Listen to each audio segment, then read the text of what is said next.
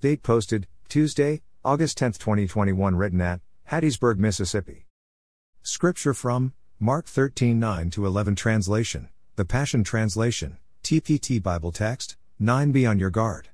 For they will hand you over to the ruling councils, and you will be beaten in public gatherings. And you will stand trial before kings and high-ranking governmental leaders as an opportunity to testify to them on my behalf. 10. But prior to the end of the age, the hope of the gospel must first be preached to all nations. 11. So when they put you under arrest and hand you over for trial, don't even give one thought about what you will say.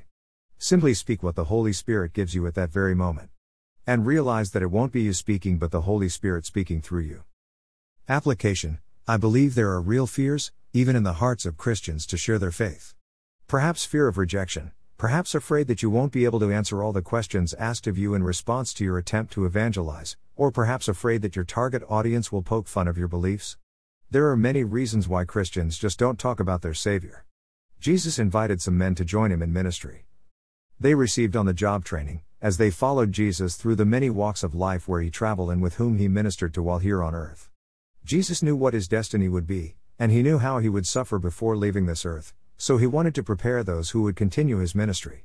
Please don't quit reading or listening, because you might assume that this devotional just jumped tracks and is now targeting pastors, missionaries and Christian workers.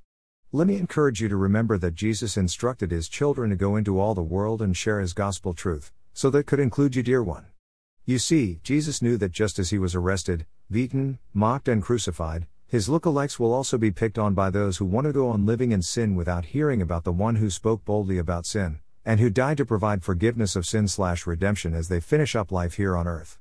I love the way that Jesus encouraged us to not fear or worry of being arrested for our faith, for we will be given a new audience to share our faith with.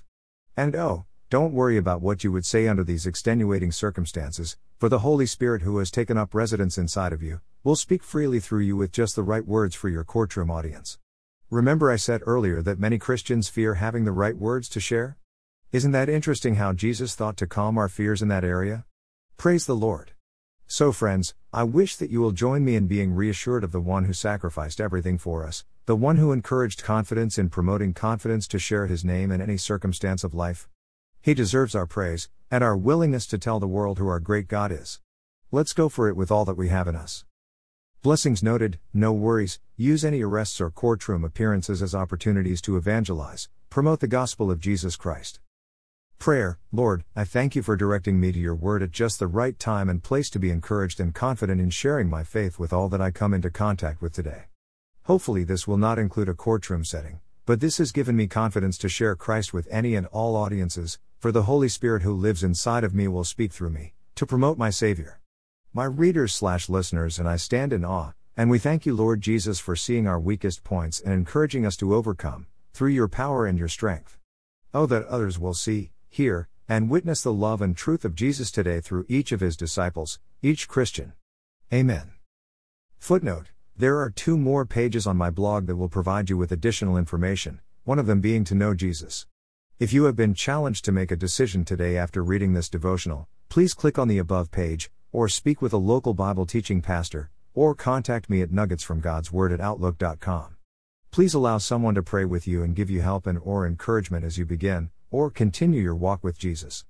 Words underlined in my blog might indicate a link to a song that came to mind as I wrote the devotional.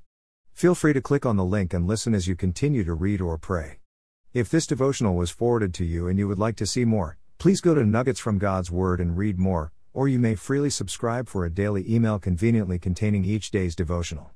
You may also visit me on Spotify and listen to Nuggets while you're out and about. I would encourage you to find a church home nearby your home and attend as frequently as you could. Get to know God, and allow his people to encourage and strengthen you in your Christian walk, while making every effort to be a blessing to them. God is at work among his people. Please consider growing in your faith, as you worship with fellow believers.